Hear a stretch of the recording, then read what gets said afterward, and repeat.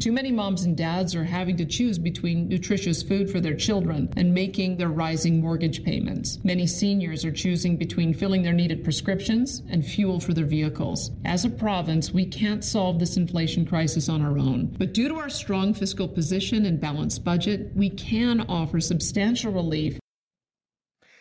You have to love when a leader announces they're going to say something on what is essentially prime time. Because you always wonder if it's worth it. What exactly are they going to say that they couldn't have just had a press conference and explained during the day? So this is what happened tonight in Alberta. Premier Danielle Smith, this is her first address to the province as a whole. They have a lot of money to work with. So they've announced that they're going to roll out some inflation-fighting initiatives targeting families and those on various income support programs to help out.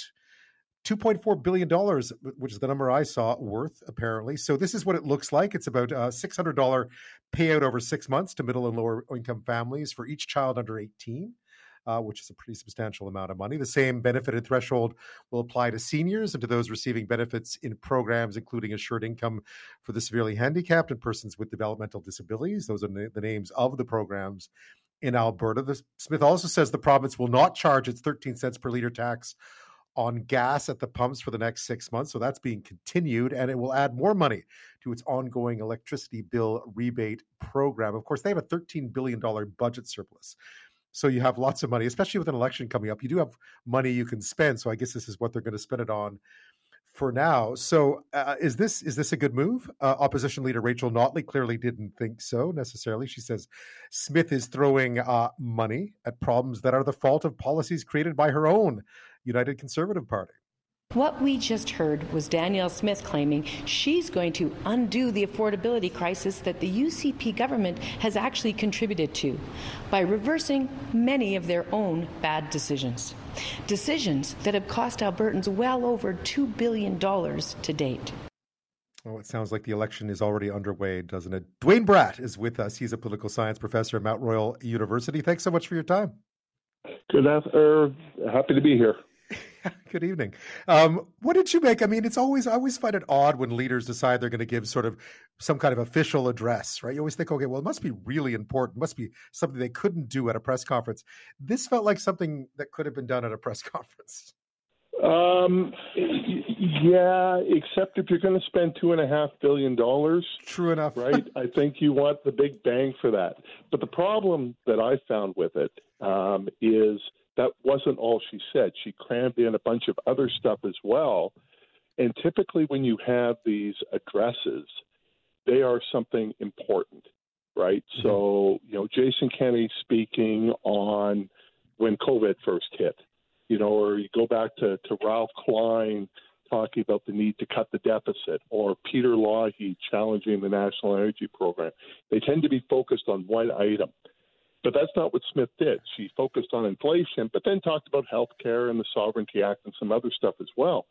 And part of that reason, I think, is, as you mentioned, we're in an election campaign. It's 6 months from now, but it might as well be right now. And this was an opportunity for Smith to really introduce herself to a wide audience. She's only been premier since early October. She's given press conferences during the day, but only journalists and political junkies are watching that. But a primetime address allowed her to speak directly without a filter to Albertans. And she did. I mean, we'll talk a bit about some of the other things she had to say, because there's a new name for the Alberta Sovereignty Act, which was interesting. And there was some stuff on healthcare. But just on this inflation relief stuff, it seems like, is this a good move to pour more money into the system? So. Yeah, it sounds like it would be popular. Why not? Whether that deals with inflation or affordability, I think those are two separate issues. Putting more money into the system may not, in fact, deal with inflation. It may actually make it worse, but it provides temporary relief. And while Notley took pains to criticize this, which that's the job as the opposition, it wasn't about the policies themselves. It was that the UCP was reversing themselves on some of these, and you can't really trust them. But I think an NDP government would have introduced something similar. I think same thing, yeah. Some of this is a carryover from Jason Kenney. I think when you have a government that has the financial resources that Alberta does right now, and you're dealing with this affordability crisis, I think there's an obligation to do something. Yeah, I noticed the cutoff was $180,000 for a family to qualify for that $600. Yeah, that seems high. This was not but aimed at low income. This was aimed at lower and middle income.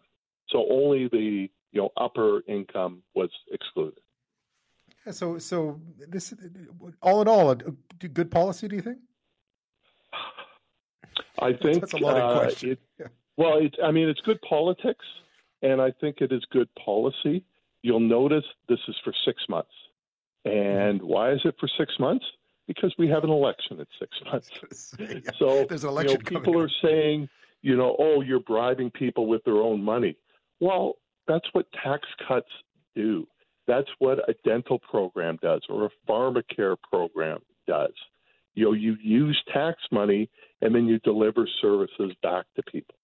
Duane, I remember those famous days before a federal election, sort of taking all the press releases the government would have, it didn't matter which government it was, it didn't matter if it was Harper or Trudeau or whomever, and tabulating how much money they had promised over the last weeks heading into an election. It's mind-boggling. Well, and this is the challenge that Notley has versus Smith. So Notley could promise to do some of this stuff, but Smith has the levers of government at her disposal, so she can actually do it. So what are people going to remember? The person who did it or the person who said that they would do it too? True enough. Let's have a quick listen to what Danielle Smith had to say about the newly named Alberta sovereignty within something. It brought back memories of United being Canada. In a United Canada. Yes. Let's hear what she had to say. However, the federal government's treatment of all provinces, most especially Alberta, is unacceptable. The government in Ottawa is intentionally and systematically attempting to control and regulate all aspects of our province's economy, resources, and social programs. Through equalization and transfers, they funnel billions of your tax dollars away from you and into a black hole of federal bureaucracy and vote-buying arrangements in other parts of the country. Danielle Smith there. So yes, the Alberta Sovereignty within a United Canada Act, which is getting longer it sounds like this is going to be a very long act by the time it's introduced a la Quebec. Well, and she needed to do that because Albertans are still attached to Canada, right? And so she wants to make clear that she's not a separatist, even though some of this borders on that. And if you watch the video, she had a clearly placed Alberta flag, but most importantly, a Canadian flag right behind her. I noticed that. Which is why we have this very convoluted title about, Alberta sovereignty in the United Canada. So if this is Danielle Smith's attempt to sort of march to the middle, right? This is something we see happen often, not perhaps as quickly or as deeply as others have, but if she's trying to moderate her message now, do you think tonight was effective? The first two, on inflation and healthcare, yes, but not on the Sovereignty Act. So my colleague Janet Brown did this deep dive into polling data in October, and it showed by far the two most important issues facing Albertans are healthcare and inflation. Sovereignty was way, way down on the list. The problem is that is the tool she used to win the leadership. So it's really important to a small group of people that made her premier, and that's why she had to include it in her message. But I think it jumbled the message, right? Typically, these things focus on one item. She had to talk in a 10-minute speech. I'm going to talk about inflation. I'm going to talk about healthcare. I'm going to talk about sovereignty. And then my apologies. She apologized for being a radio host. She did. I put a lot of different ideas out there. That was then. I'm the premier now. And it was to kind of deal with some gaps that she's already had. Yeah. As a former talk show host, you would know that that's 2 to 3 topics too many for a 10-minute segment. Yes. To some extent. And it means getting more surgeries done and wait lists decreased by using specialized surgical centers and underutilized rural hospitals and operating rooms that are just sitting there empty. We will also be looking at ways to gradually restore healthcare decision-making to local communities and health professionals on the ground.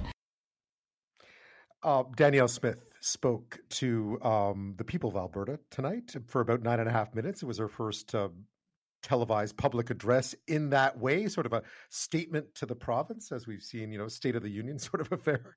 An address to the nation, I think, is what they call it in the U.S. And she covered a lot of topics. One of the more interesting ones was clearly about $2.4 billion on inflation relief. But there was also Alberta Sovereignty Act. There was a bit about her own personal foibles, and healthcare was a big one, because I gather Duane Bratt is with us from Mount Royal University. I gather one of the big issues for there is a certain vulnerability on healthcare here because of ideas she's presented in the past. And we spoke with Dr. John Meddings on Friday, and everyone's nose is a little out of joint about sort of the wholesale changes that we've been seeing at Alberta Health Services and so on since over the past week or so.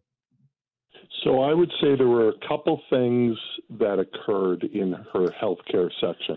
The first is she talked about the objectives of her plan: reduce surgical wait times, reduce ER wait times, improve EMS response times.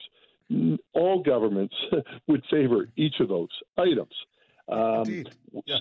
But it's what she didn't include. She didn't talk about firing Dr. Dina Hinshaw, the Chief Medical Officer of Health.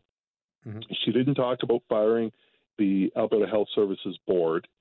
She didn't talk about relitigating COVID, which she has frequently did during the leadership race and even some of the times as Premier. Instead, and she didn't factor in some of the controversial statements that she made back in 2021, including writing a policy paper about creating healthcare spending accounts that you would then use to pay for doctor's visits. And that if that was insufficient, well, just get your employer to pay more, or maybe get some money from your family members, or, church charities can help pay those medical bills. Obviously, people took a step back from those ideas. The NDP attacked quickly. And Smith is trying to distance herself from that by saying, well, that was a long time ago. I was just throwing ideas out there, but I'm the Premier now. Yeah. I mean, she is in a unique position because, there have been other people who've been in the media who've then gone into politics and so far, but perhaps none who've had as many sort of turns in the road as she had. Do you think she managed tonight? Absolutely. And you provide a very long record of that. Yeah. And obviously, Oppo Research, the way it is compiling all of that and just dripping it out bit by bit. But the stuff about the healthcare spending account resonates because it is something that she promised during the UCP leadership race and put in the mandate letter for her health minister. Now, it's about $350 a year per Albertan, and it's supposed to be done for, physiotherapy sessions or massage therapy or chiropractic, which sounds reasonable. Lots of people already have that in employer benefit programs. I do, a healthcare spending account. That was fine. It's when she took that extra leap to then say, oh, yeah, why shouldn't you be able to use this to go see your personal doctor? And that's when people started to go, wow. And then, the comment about, and once people get used to paying out of pocket for these services, then there's more things that we can delist. So she is vulnerable on the healthcare file. There's no doubt about that. And just within the system, too, again, she didn't talk about firing the entire board of the Alberta Health Services last week, or about Dina Hinshaw's firing as well, or the fact that, letting them go. But it's clearly on the minds of healthcare professionals. Again, we were speaking with one on Friday, and they haven't forgotten. So to pretend somehow that you have these objectives that come out of nowhere without having to recognize the people in the system need to trust you seems like a bit of an odd approach. And there is a lack of trust there. And on the EMS response times, one of the reasons that they increased was because they centralized the services against the wishes of municipalities. And so some of the reason that EMS response times lengthened was deliberate action that the previous UCP government under Jason Kenney made 3 years ago. Well, Danielle Smith has to run against someone else's record. That's Jason Kenney's, her own past as a talk show host, a long time, and politician. I guess in a last word, I watched it today. I thought she was quite convincing. I mean, she's a very gifted communicator. I thought she did quite well absolutely. in communicating and can be very charming as well. And I think that came across.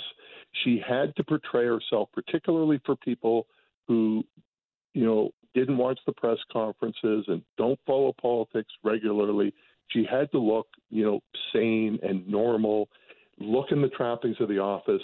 But even then, despite the fact it was on all the networks at supper time, I don't think a majority of Albertans watch that. But what they are going to remember is the gas tax has been reduced, and they're going to get a utility rebate. And if they've got children, they're going to get money in their pocket. And if they're a senior, they're going to get money in their pocket. And that, I think, is a winning record for a government. It feels like an election Whether that's already. enough, we'll have to see. Duane Bratt, as always, thank you so much for your insight on this. Okay, you're welcome.